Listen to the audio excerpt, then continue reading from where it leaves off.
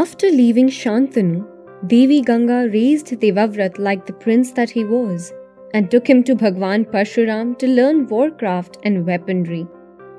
Bhagwaan Parshuram taught Devavrat everything he knew and granted him the knowledge of all the divine weapons he possessed. Devavrat was a good student and learned everything his teacher taught him, eventually to become an expert warrior.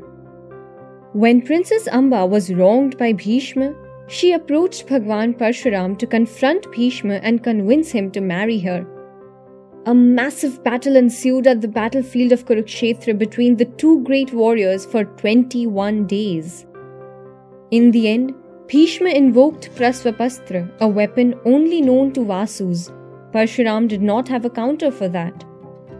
Devarshi Narad and Parshuram's grandfather, Richik appeared on the battlefield and stopped the fight between the greatest teacher and his greatest student.